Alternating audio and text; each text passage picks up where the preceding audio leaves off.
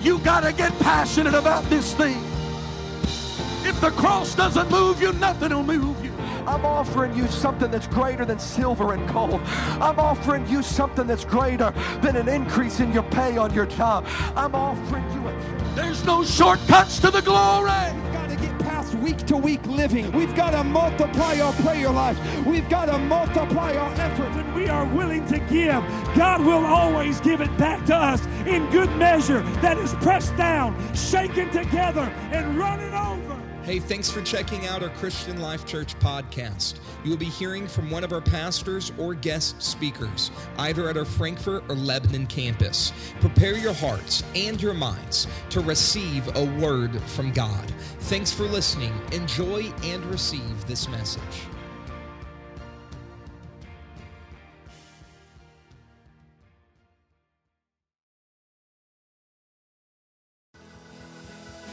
Hallelujah. Oh, oh, hallelujah. Oh, come on, somebody put your hands together and lift up your voice if you know that he's worthy. Come on. Come on. Can we just take a moment and praise him? Come on, the scripture says, great is the Lord and greatly to be praised, from the rising of the sun down to the going down. Oh, yeah. Man, it feels good to be in the house of the Lord. It feels good to be in the house of the Lord. Amen. Amen. So happy to get to be back home tonight and excited for what the Lord wants to do in this house today. How many people came tonight expecting God to do a great work? Amen.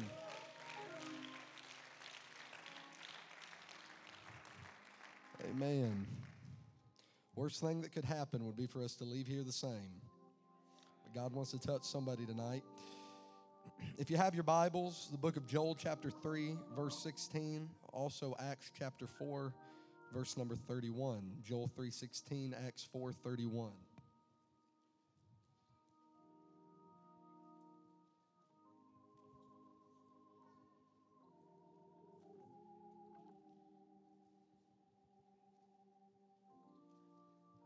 I'll tell you, every time they sing that song, I really start getting excited.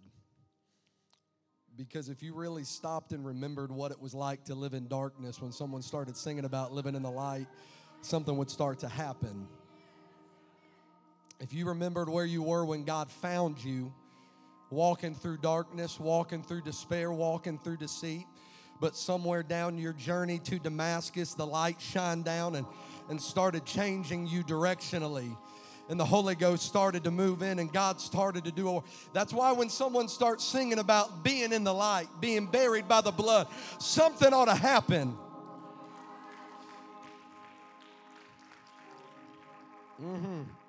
You can tell someone that's living in the light from someone that's not. Because when you're really living in the light, something starts coming out of your belly. As a matter of fact, the scripture says that it'll come out of your belly like rivers of living water. Because if you live in the light, you can't be living in darkness. If you live in the light, you can't live in defeat. If you live in the light, you can't live in fear. You can't live worried. You can't live depressed. Because when the light shows up in your life, it begins to reveal things that the darkness has been trying to hide. I might just stay right here. When the light moves in, it starts to shine a little bit of truth on the lies that the enemy's been telling you. When he told you that your family can't be put back together. When he told you that you can't be healed. When he told you that you had to live with your impossibility, and God said, let me shine a little bit of light on your situation and tell you, I'm still the healer. I'm still the way maker. Come on, how many people has God ever brought you out? Has God ever healed your body? Has God ever made a way? Has God ever made a way where there seemed to be no way?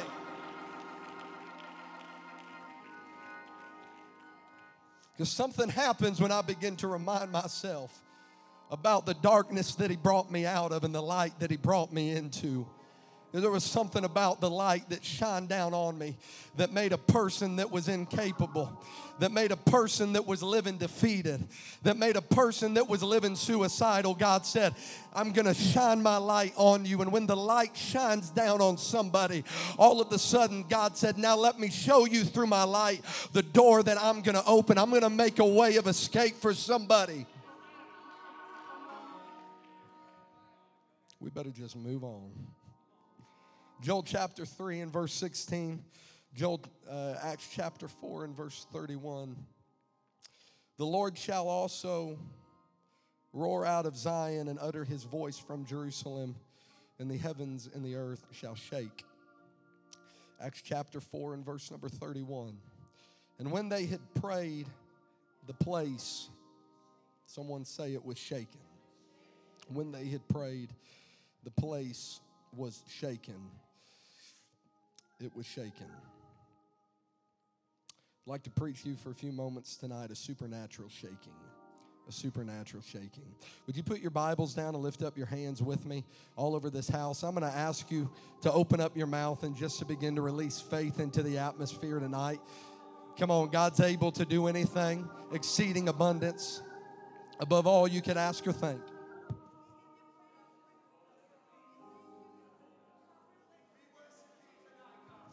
God, we thank you in advance for the miracle that you want to do in this house.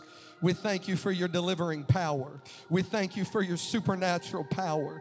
We thank you for your goodness and for your grace, for your healing, Lord, and that you're making a way for somebody, a way of escape. I pray tonight, Jesus, Lord, that as we've come in here tonight, would you settle down all distraction? Would you remove all hindrances?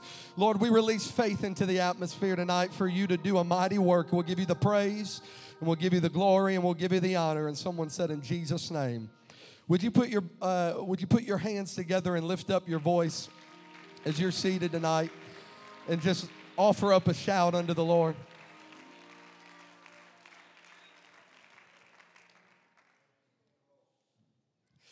In the mid-1800s, there was the great conquistador, Spanish captain by the name of Captain Cortez, who set sail to a new place. Upon arrival, as Captain Cortez walked out onto the sandy beaches, he looked back at the ships that were behind them, understanding that what brought them there couldn't be the same thing that was going to bring them out. He looked at the men that surrounded him, the people that had his back. He lifted up his voice and told the men, it's time to set fire to the ships. The men begin to look at each other, begin to look all around them, trying to understand why Captain Cortez would have them almost seemingly commit suicide, because they knew that the ship was the only way that they were going to get home, that it was their only way of escape. As a matter of fact, the old story says that one came up to him and lifted up his voice and said, Captain, are you sure that this is what you want to do? Without even uttering a word, the story says that he drew out a sword and he slayed the man where he was. People began to be quiet and to look at what was happening as he pulled the sword out of the man, blood running down it. And he looked back at the people that were surrounding him and said, I said it's time to burn the ships. Unbeknownst to the people what was happening, why this great leader would tell them to do something that was so drastic. As the ships begin to burn down to the ground, the captain began to lift up his voice and said, men, the only way that we're going home is we're going home victorious. For either we're going to return on the ships of our enemy, or we're not going to return at all. As he began to cast out a vision for what was going to happen, the legend says that the men begin to sing and to dance in victory, not because of what had just happened, but because as the ship began to burn, they started to see their doubt burning with it. They started to see their excuses burning with it. And they understood that if they could make up their mind where they are, that they were going to walk in victory, that there was no adversary that could hold them hostage. There was no battle that was too great, because they understood that if I'm ever going to be victorious in what my God is telling me to do, I've got to burn all of my excuses. I've got to separate myself from the catalyst of what brought me from my past into my future. I've got to understand that if I can ever go where He's taking me, it's time for somebody to say, I've got to get rid of the excuses. I've got to get rid of the old habits. I've got to bury the old man. Oh, can I tell somebody that what brought you here, it won't take you there, but it's time for somebody to say, I'm burning the ships. I'm turning my back on the old thing. It's time to move forward.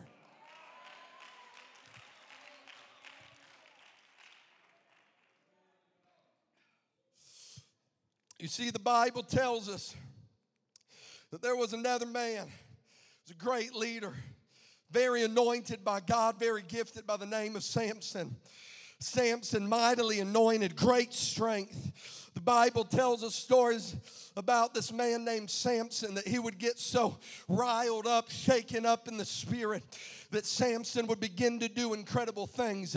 We hear stories about this great man named Samson as he went up to the gates of a city with nothing but his bare hands and began to pull with all of his might.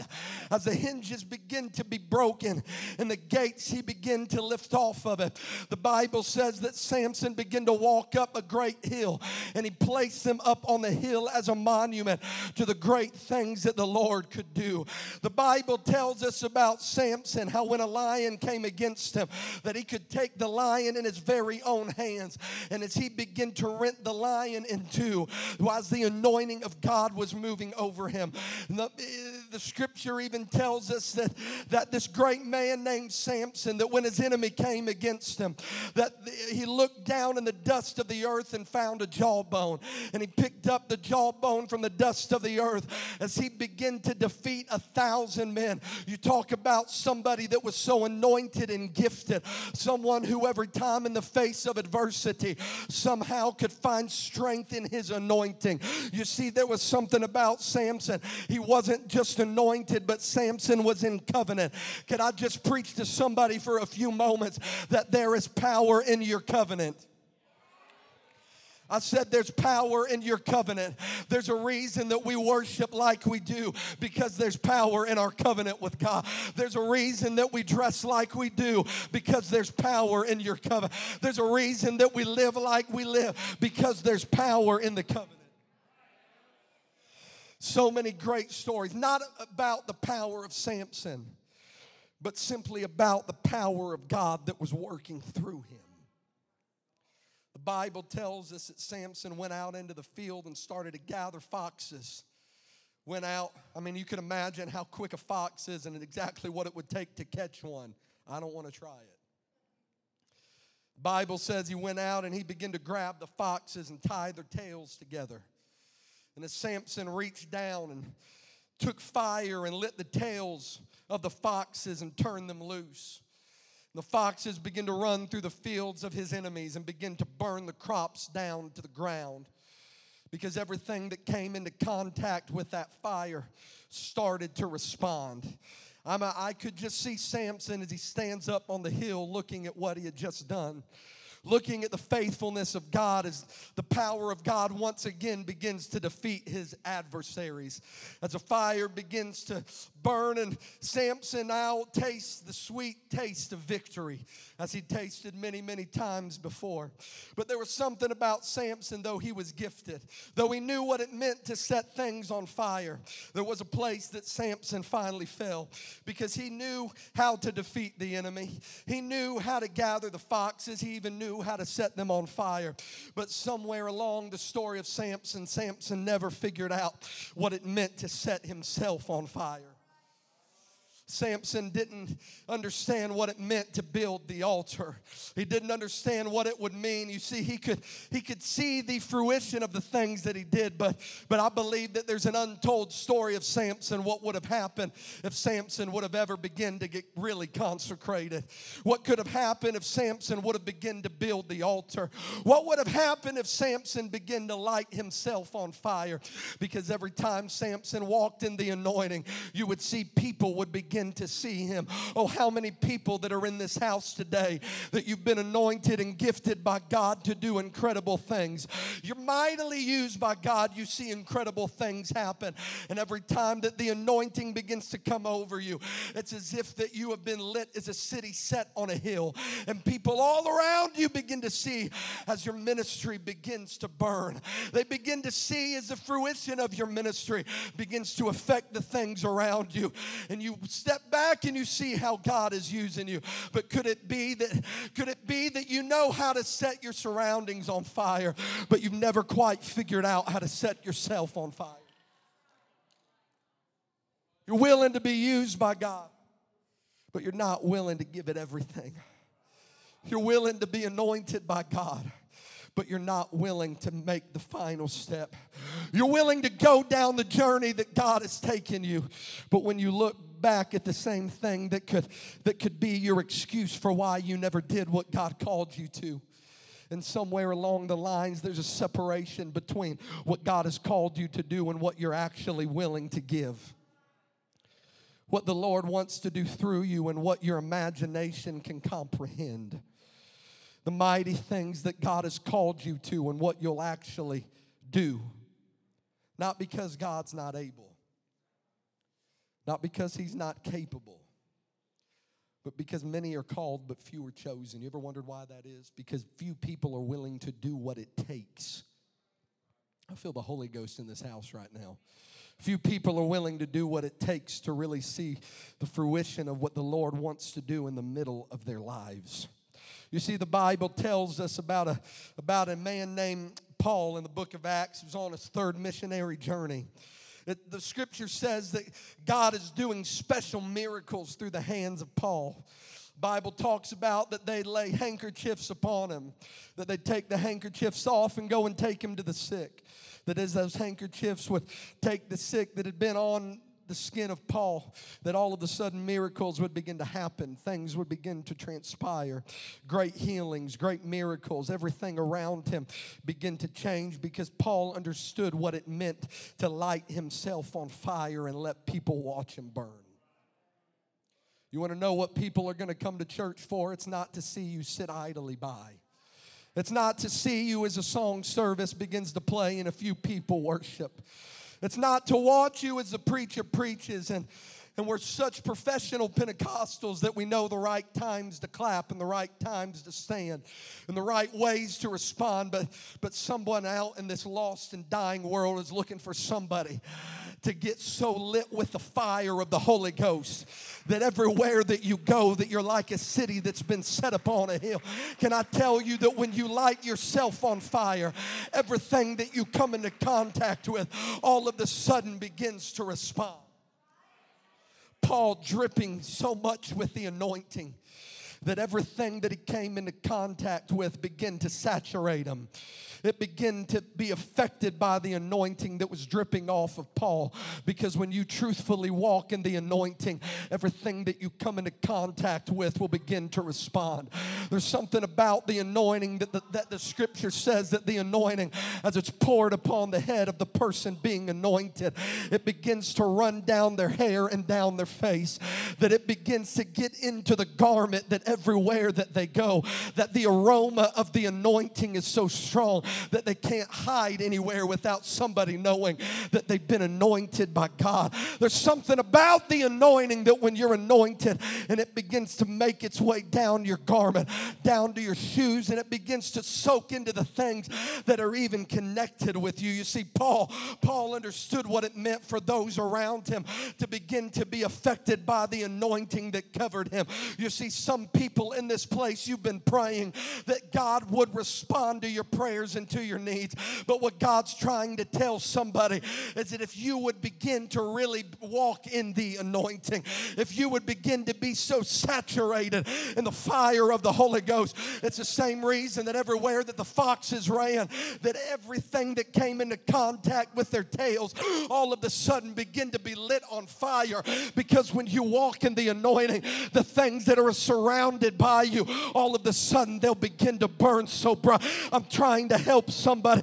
It wasn't because of the power that was in the name of Paul. It wasn't because he was so special. It wasn't because he was so different. It's because Paul said, everywhere that I go, when I come into contact, something's got to leave different. Something's got to leave change. Something's got to live affected. I'm trying to help somebody. You want to know what God wants to do through you? God wants you to begin to reach out and to touch all the things that are surrounded. When you go to your job, reach out and touch somebody. When you go to your schools, reach out and touch somebody. When you meet them out in the store, reach out and touch somebody. Oh, because there's power. There's power in the anointing. I said there's power in the anointing. There's power in the decision. There's power in the anointing. There's power in the fire of the Holy Ghost. I wonder right now, would you lift up your hands and lift up your voices? I'm going to ask you right now to begin to pray with fervency. God wants to speak to somebody in this house right now.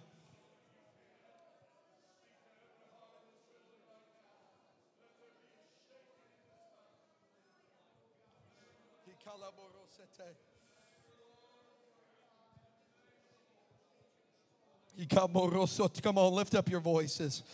Lift up your voices with me. Come on, let's just let the Lord move right now. The Holy Ghost is in this room. In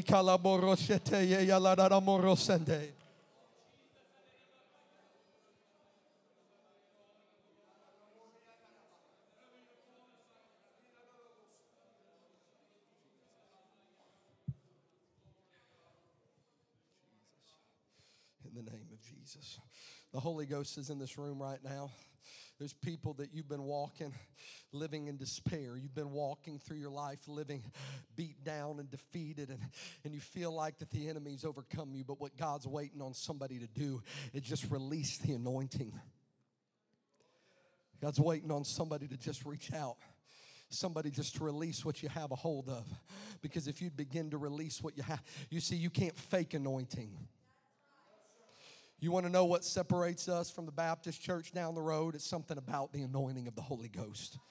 Something about the anointing. You see, that's why the Bible talks about in the upper room that when they begin to speak with other tongues, as a spirit begin to give us the utterance, that all of a sudden that it said that God was going to send a sign on earth of blood and a fire and a vapor and a smoke. Because when the fire begins to burn, people from a distance can look out and they can see the smoke that's rising. And they understand that what they're seeing, it's not about the smoke, but it's about what's causing the smoke. I don't know if you're really getting what I'm trying to tell you here tonight. You see, there was something about Paul. People that surrounded him, they knew that there was something about him that was so different. They knew that there was something about him that was so powerful, the anointing, the authority that Paul walked in. People begin to take notice of what was happening, because when you walk in the supernatural, the things in heaven and the things on earth all of a sudden begin to snap to attention. Things that hide among you in plain sight all of a sudden begin to be revealed. Something that happens when you walk in the anointing. The Bible tells us that there were people that saw what was going on through the hands of Paul. They weren't very happy because there was these men, the 7 sons of Sceva. You see, Sceva was the high priest in the day. Sceva was the man that people looked to. He was what you could maybe even call the chief priest, what people looked to as the spiritual authority. And Sceva started to see what was happening, and his sons began to see what was happening. And if you begin to look who the 7 sons of Sceva were, then you would see that they also knew what it meant to walk in a spirit. Not the spirit, but a spirit. It said that the 7 sons of Sceva, that what was so special about them was that they were exorcists. You see, they lived in the dimension of vibrations. People that they don't have to be filled with the Holy Ghost to know that when they meet you that something's different. It says that the 7 sons of Sceva started to watch what was happening. That they begin to talk amongst each other and say, well, if Paul's doing this, why can't I too? It says that the 7 sons of Sceva got together and they begin to try to summons the God of Paul. They begin to try to summons his spirit. The scripture says that as they begin to do a ritualistic things, as they begin to try to summons what was happening. And then all of a sudden, as they begin to summons it, they started to find out that what they were summoning wasn't quite what Paul was walking with. As you see, there's a lot of things that you can hide. There's a lot of things that you can cover up. There's a lot of things that you can pretend, but what you cannot pretend is the anointing. What you cannot pretend is the power of the Holy Ghost. You see, I remember growing up hearing mighty stories of men like T.W. Barnes, Lee Stone King, Billy Cole, Nona Freeman, many names that as I stand here before you tonight and I mention them, your mind begins to go back and to recollect stories that you've heard, how they'd lay hands on the sick and things would happen. Stories about how they would look out into the air and as storms begin to move in and they'd begin to speak to the storm and all of a sudden the storm would leave. You see, in my Bible, I carry 2 things with me tonight. I carry them everywhere that I go. First thing that I carry with me is a little cloth here that says Acts 19, and God wrought special miracles by the hands of Paul so that from his body were brought sick handkerchiefs.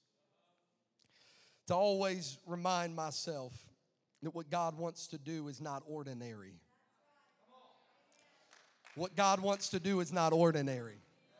Try it again. What God wants to do is not ordinary. I said it's not ordinary. It's not ordinary.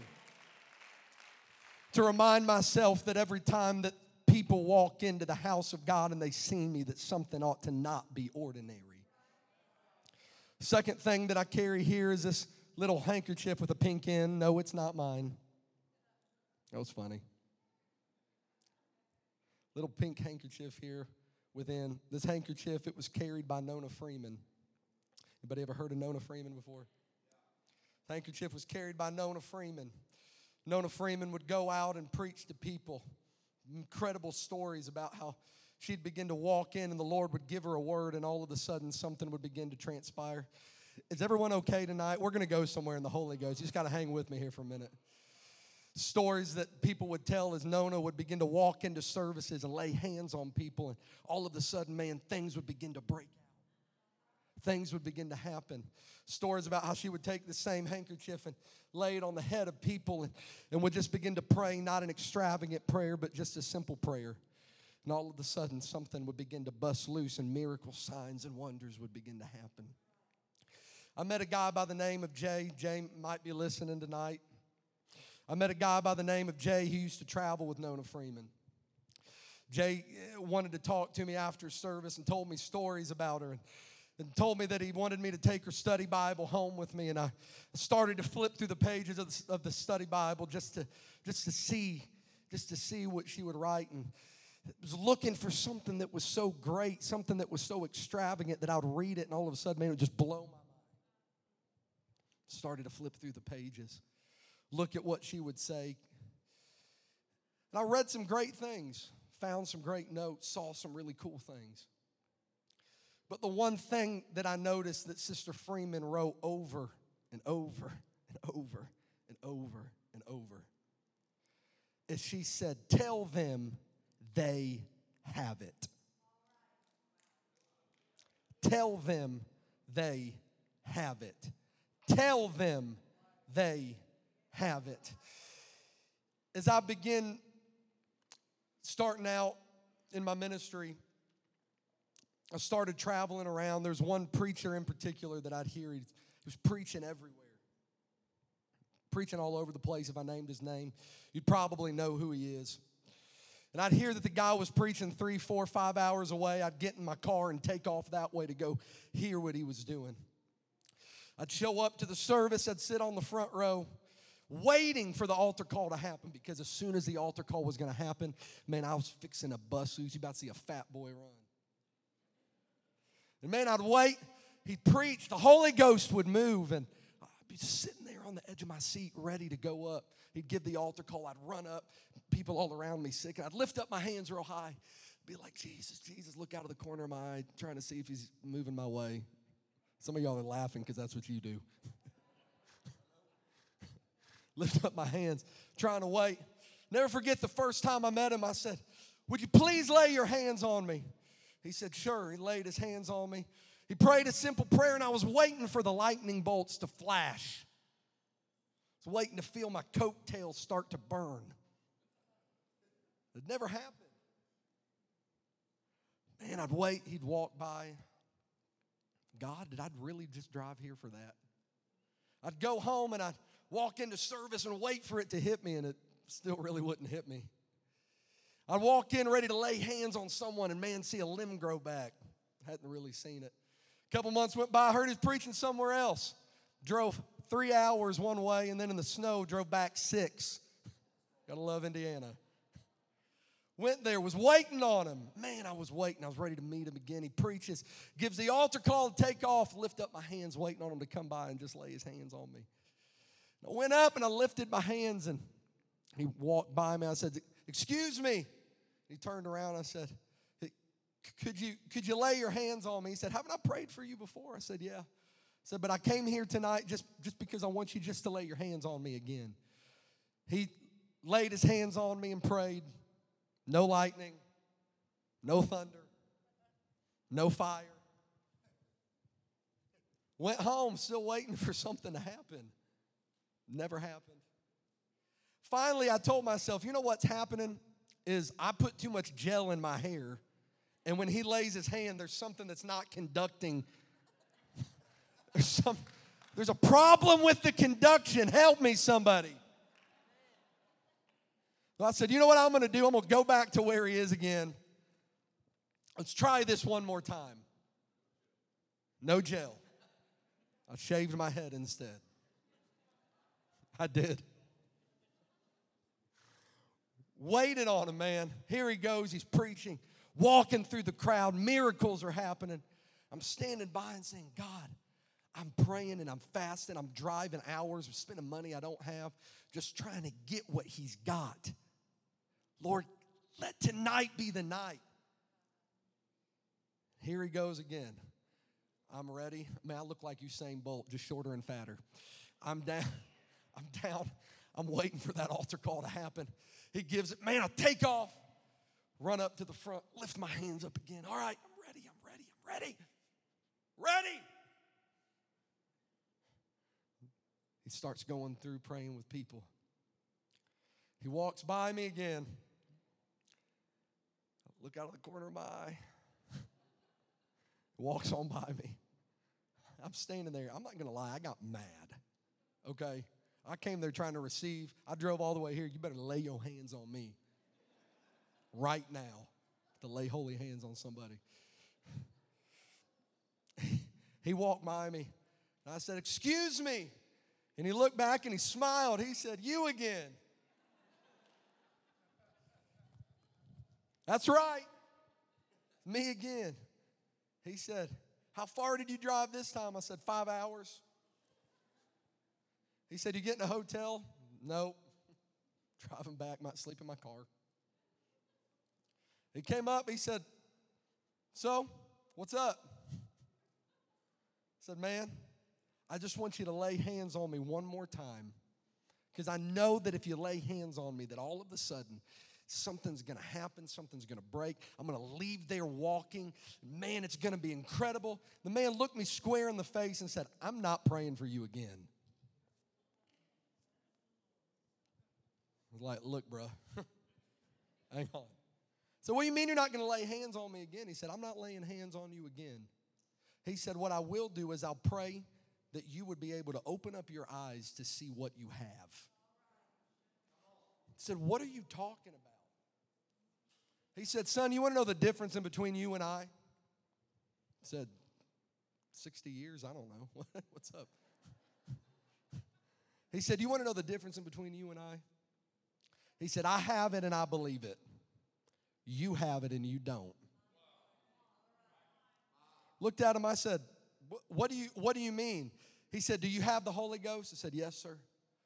He said, do you have the anointing? Yes, sir. He said, your problem is you believe in me more than you believe in God. And if you believed in God as much as you believed in me, you might actually see something happen.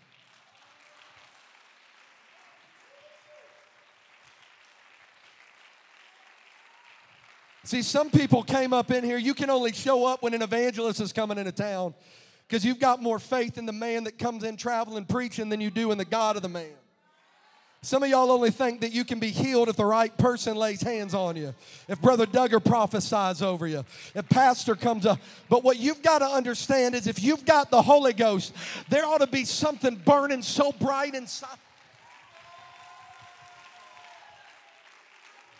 I'm trying to tell somebody, you are more anointed than you realize. You are more gifted than you realize. You are more powerful than you realize.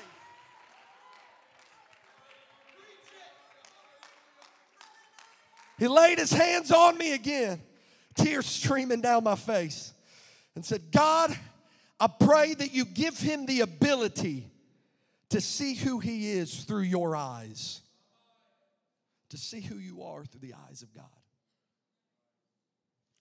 Didn't feel lightning, didn't smell the smoke. But I went home determined, trying to understand what he prayed over me. Came down to the church at 4 o'clock in the morning, crawled down into the altar, got down on my face and prayed. I said, God, I don't know what you're doing, but Lord, he told me just to believe it. I'm nobody special. Help me out, somebody. I'm nobody special. I'm really not even that gifted. But God, I'm going to trust in you that this is more about you than it is about me. And what you're looking for, God, is not somebody that's gifted, but it's somebody that's willing to make the steps that it takes to be used by. See, some of y'all are waiting for someone to come up and hand you a pulpit. God's waiting on you to get consecrated. Some of y'all are waiting for pastor to come and say, hey, I want you to take over this ministry. How can somebody reach over and hand you a ministry when you can't get up and pray in the morning? I'm not trying to be mean tonight. But some people are so hungry for position and power and opportunity that you lose sight of the fact God doesn't care if you preach in the pulpit. He cares if you make it to heaven.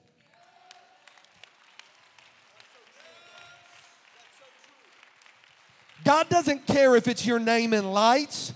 He cares that you see the light. He doesn't care if people know your name. He cares that you talk about his name. I talked about it today at Lebanon. There's a season to everything. You look out into the field. In the spring, it's time to plant. In the summer, it's time to tend to the plant. And in the fall, it's time to harvest. But the problem is some people are trying to harvest before they ever plant. You'll talk about emotionalism. Emotionalism says, man, I'm so ready, and you decide to plant it. But then in May and June, you forget that you ever planted the seed. Are you trying to come up in the house of God and let somebody else take care of what you planted? I'm in the Holy Ghost right now. You try to walk up in the house of God after you tried to plant something in the month of February in the awakening. You walk up and you're like, I planted it, pastor, now tend to it. Can I tell you that no man can tend to what you planted? I said no man can tend to what you planted. But if you want to reap a harvest, it takes the progression of the seasons. See, someone walked in here tonight in a season of defeat. Can I tell you that that season will too come to an end? You walked in here tonight in a season of sickness. That season will come to an end. But you cannot reap the harvest before you watered what you planted. And if you never planted anything, you can't expect to reap your harvest. But you're living in the middle of consumerism. Somebody else grow the cattle. Somebody else kill him. Someone package him. Restaurant cook him. Then I'm just going to show up and eat it. Go out, plant the crops, run the combine, put it in the storehouse, put it in the package. I'm just going to go up and just add water. Talk about consumerism. Could it be that it's the same consumerist mentality that shows up in the church? Study your message, preach your sermon, entertain. It's a nice song, choir. Y'all are laughing. It's a nice sermon, preacher. Light yourself on fire. Do your dance. Beat your drum. Just because you beat your drum doesn't mean I'm going to follow you. Just because you do your dance doesn't mean you're going to move me from where I'm at. And some of y'all walk up in here trying to figure out why some people are living in blessing while you're still living in defeat. Is this okay? I'm way off my notes. Y'all are still trying to figure out why some people walk in with their heads lifted high and hands up. And you think that just because they're worshiping that everything's okay. When in reality, some of the people that are leading you in worship are walking through a hell that you ain't even known. You think that just because the preacher gets up and preaches a sermon and tells you that everything's going to be all right, sometimes everything's not all right. Because people get up and start to preach to you and tell you that means that they're not dealing with it in their own. But you know what they're doing every time they preach it? Every time that someone begins to worship when they're not feeling like it, because they remembered it was a few years ago that they planted the seed. And every time I begin to worship, even though my harvest hasn't happened, I'm tending to what's been planted. I said I'm tending to what's been planted. Because they that sow in tears shall reap in joy. They that sow in tears shall reap in joy. You want to know what it's going to take for you to finally step into the season of harvest? It's time for someone to begin to tend what's been planted.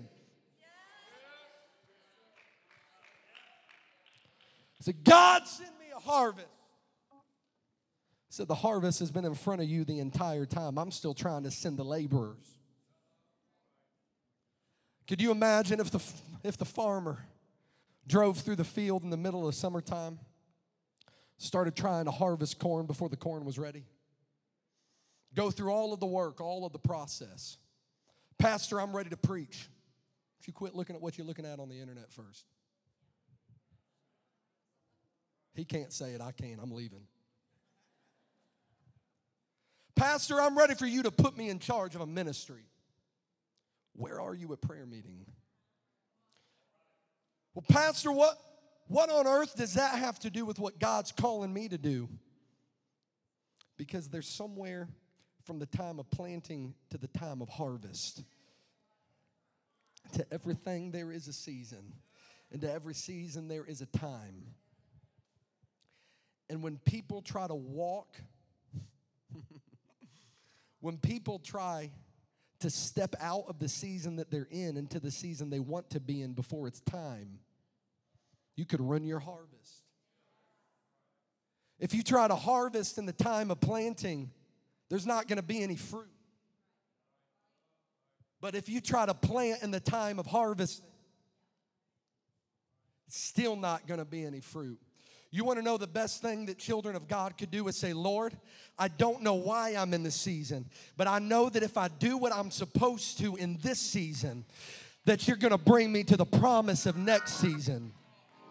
You see, it's just like the farmer in the field that says, I'm fixing to plant my seed even though I don't know what's coming next. Because if I do what I'm supposed to in this season, God, you're going to do what you're supposed to in next season. God, if I plant my seed now, then you're going to help me tend to my seed tomorrow. And if I tend to the seed tomorrow, then you're going to help me harvest the seed the next day. I'm trying to help somebody that doesn't understand why you're not walking in harvest. God's saying it's time for you to walk in the season.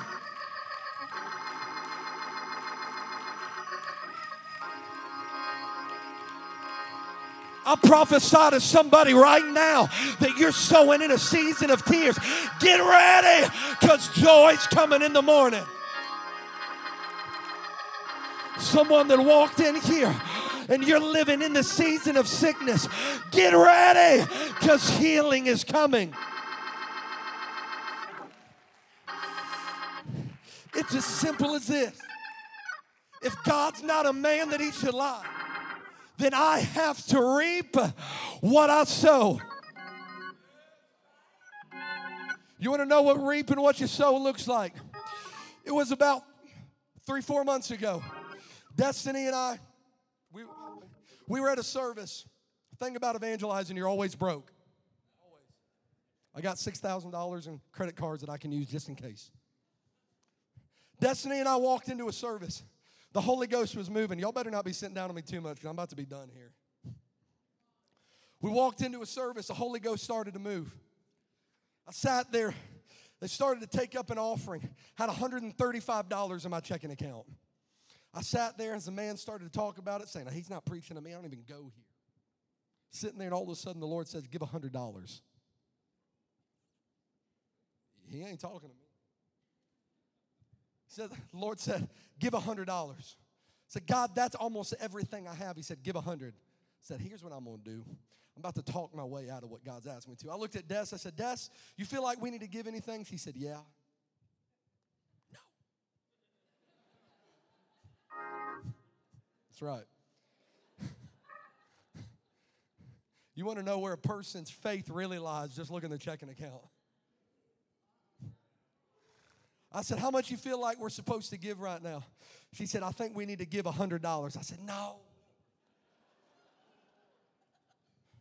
I said, okay.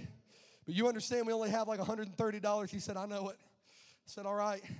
Man, I reached down, pulled out a checkbook, wrote out a check, started walking to the front, saying, God, anytime you're ready to send the ram and let me take my son off the altar, I'm ready to receive it. I walked up, placed the money down in the offering plate. We took hands with each other and just started to cry. It's easy to give a little bit, but what about when God says it's time to give everything? Y'all trying to singe your ships. God said, burn them. I said, Lord, I don't know what you're going to do, but I'm going to trust you with what you've told me to sow right now. We went back and cried. I'm talking ugly cry. Ugly. Like some of y'all. We went back and started to cry because we knew that this wasn't just an offering where God was asking us to give a little bit. I mean, you're talking about everything. Couldn't pay my truck payment. Couldn't afford to put gas in it. Didn't even know if I really even had enough money to go out to eat afterwards. Man, we drove home. Had like 1/8 of a tank by the time we got back. Maxed out credit cards. It's a great combination. Got back. Went to bed that night. Woke up. It's like, Des, I had a dream that we gave $100. She said, we did. Oh, Lord. Walked down into the sanctuary. I started to pray. I said, God, you see what you've asked me to sow today. What you asked me to sow last night. But God, if you don't do a miracle, I don't know what I'm going to do right now. Hour went by, nothing happened. I was waiting on a stork to just drop $100 out of the sky. Went around, finally I looked at Des. I said, well, maybe it's not coming. It's all right. It's going to be okay. Got down in the altar and started praying because when you really need a miracle, that's what you're going to do. I said, God, I gave what you asked me to give. And I started to pray a scripture prayer. I said, but Lord, the last time I checked, you said in your word that I will reap what I sow. Now, I'm sowing in faith, Lord, so now it's time for you to send a harvest. You see, when you start to pray a scripture prayer, all of a sudden something begins to happen. About 2-3 hours went by. I sat there. All of a sudden, my phone went off. Picked it up, said, hello. I didn't know who it was. He said, is this Gentry? I said, it depends. What do you want? He said, you were at a service last night in Dallas, correct? I said, yes, sir. He said, the Lord spoke a word to me. And I tried to find you last night, but I couldn't find you. He said, the Lord told me to give you $700.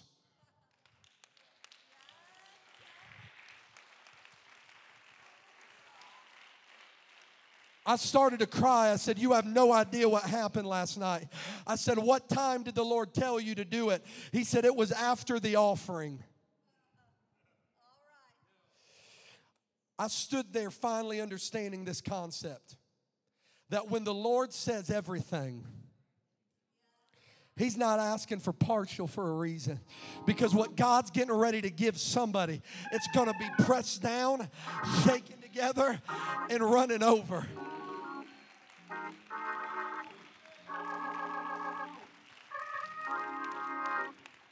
You want to know what I did with the $700? I paid a bill I had. I had $300 left. You know what God said next? Give $200. I said, all right, Lord, you want to do a work? I'm ready to let you do it. Went out into the ATM, grabbed $200, had $100 left in my checking account. Showed up to service, laid $200 down. I lifted up my hands. I said, God, if you did it for me before, then I know you can do it for me again. About 2 days went by. All of a sudden, somebody called me and said, Gentry, I don't know how to explain it. He said, but the Holy Ghost told me to give you $1,000.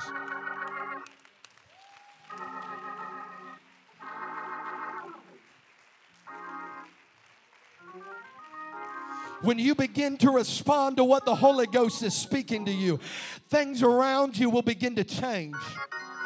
You want to know what you ought to do tonight if you came in here needing a financial miracle? I didn't even go preach on this tonight. You want to know what you could do if you came in here really needing a financial miracle? You could give your way into a financial miracle.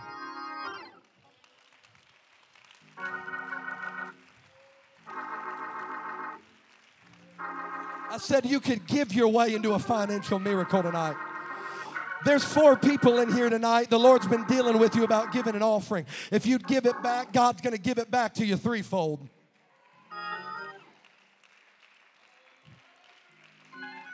I said it's going to come back to you threefold.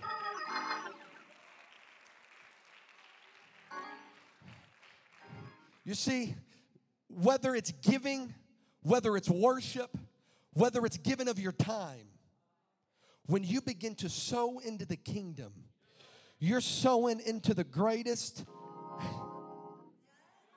You're buying the best stock that you could buy, because that's a stock that's not going to return back to you void.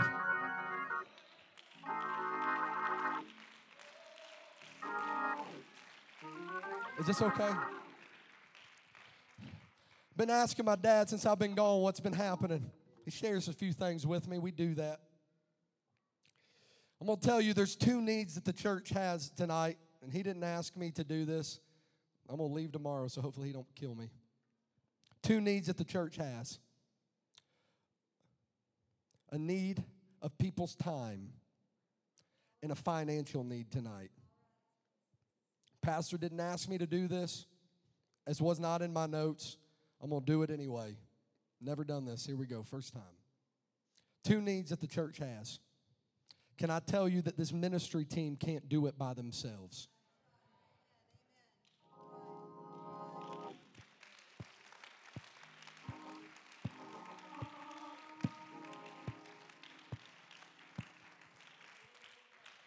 The church has a need of dedicated time and also dedicated giving. The Holy Ghost told me to do something a few minutes ago, and we're just going to try something a little bit different tonight. How many people came here tonight? Why don't you just stand up on your feet all over the house real quick? How many people came here tonight with a real need? Physical, financial, emotional. Lift up your hand real high. You came here tonight with a real need. Come on, lift it high. Came here tonight with a real need. The Lord's already spoken in this house that if you would give what God's been dealing with you about, there's going to be miracles that are going to break loose. I'm talking financial. I'm talking giving of your time. I'm talking giving in prayer. Wherever you can give, if you would begin to sow into the field, there's a harvest that's still coming to Frankfurt. We've lost people. We've lost givers. That's all right. There's a harvest that's still coming to Frankfurt. There's a harvest that's coming to Frankfurt. And what the Lord's waiting for is somebody to say, God, I'm not going to keep withholding of my time. I'm not going to keep withholding of my finances, but I'm ready to give everything. And ladies and gentlemen, I'm telling you right now, if you make up in your mind, I'm burning the ships, I'm walking away from my normal giving, I'm ready to step into promise. If you would step into giving, you'll then step into reaping.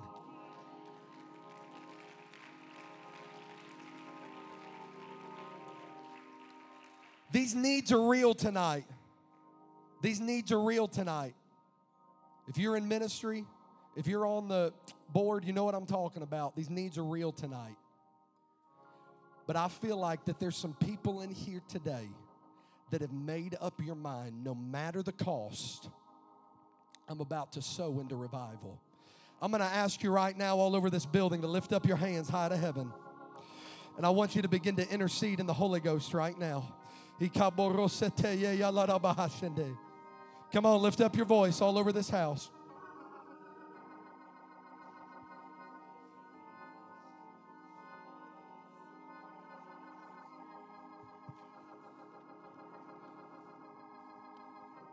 It's too quiet. Lift up your voice all over the house.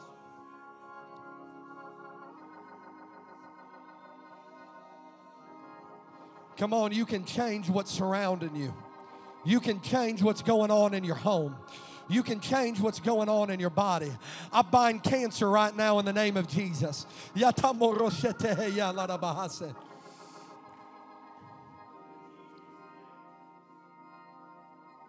going to open up these altars here in just a minute.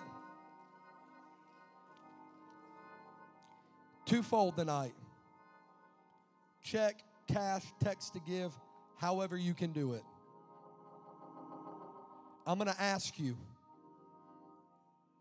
This isn't something that I would normally do tonight, but I felt to do it in the Holy Ghost. I've just got to obey what God's saying. I want you to come tonight giving. And after you've given, the music team's going to fire up. We're going to sing and shout and dance and however you want to do it. Your giving is planting the seed. Your worship is nurturing the seed. And if you'll plant it and you'll nurture it, I'm here to tell you that harvest is coming. I said harvest is coming.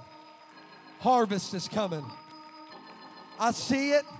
It's just a cloud the size of a man's hand. But there's a miracle that's coming to Frankfurt.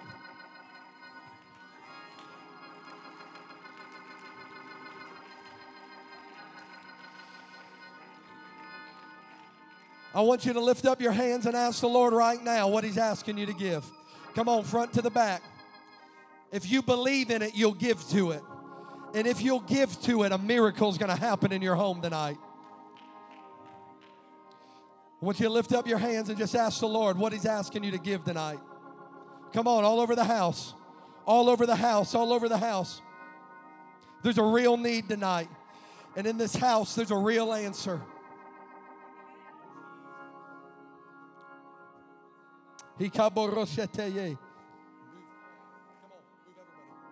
In the name of Jesus.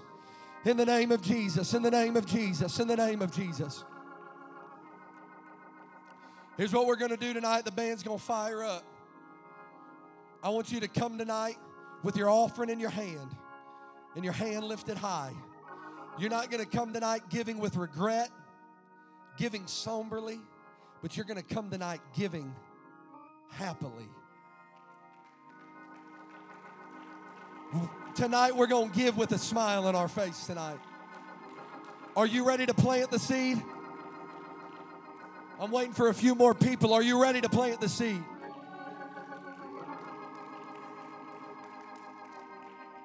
All right. God's going to do a miracle in this house tonight. Do you believe it? You believe God's going to do a miracle in the house? I want you to lift up your hands right now and worship. And I want you just to begin to worship the Lord in your own way. Right now, just begin to worship the Lord. God, I speak financial miracles are going to happen tonight. Financial blessing is going to happen. Breakthroughs coming into somebody's home. Breakthroughs coming into somebody's home tonight. Come on, it's time to give. I want you to move quick.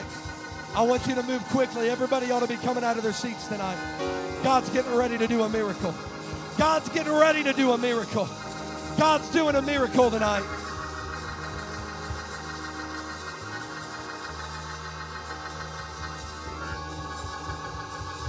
Come on, don't come with your head hanging down low. I want you to come with your face up to heaven and your hands lifted high. Maybe all you can give is time. You're going to give your time. Maybe you've got a financial offering to give. You need to give it tonight. Because if you'll plant the seed, harvest is coming in your family.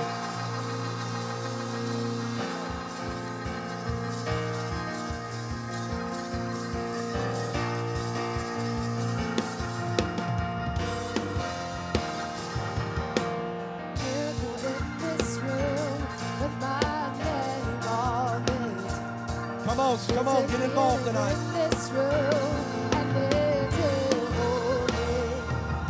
There's a breakthrough in this room with my name on it. So what you gonna do? So I'm gonna put a praise on it. Yes, well, I'm gonna put a praise on it. There's a miracle, yeah, there's a miracle in this room with my name on it. There's a healing.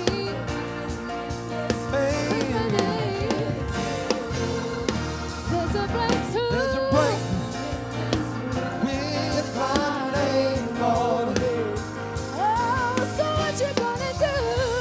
So I'm gonna put a praise on it. All right.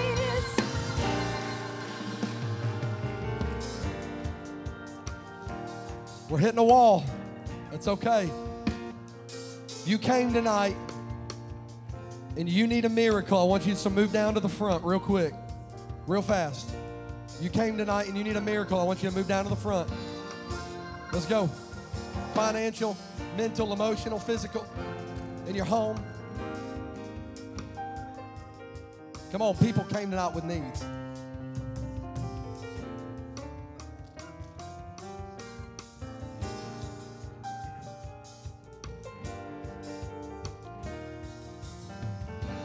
This kind of giving will release the supernatural. It will release the supernatural. Now, the Lord spoke a word and said if we'll sow it and we'll nurture it with worship, that you have a promise of harvest. I don't know what your harvest looks like. Maybe it's a lost loved one. Maybe it's healing in your body. Maybe it's financial breakthrough. But whatever your harvest looks like, I want you to get ready because the season is ending and a season of harvest is coming. I want you to lift up your hands right now. All over this house, I want you to stretch your hands forward to people that are here. If you feel like laying your hands on them, you can do it. Be wise tonight. I want you to begin to pray with authority and boldness tonight that miracles are going to break out. Come on, it's coming tonight in the name of Jesus. Hey, yeah. So I'm gonna put a praise, put a praise on it. Hey, yeah. Come on, somebody praise Him. So what you gonna do? So I'm gonna put a praise. Come on, the Holy Ghost is here tonight. The Holy Ghost is here tonight. There's a miracle for somebody. Oh.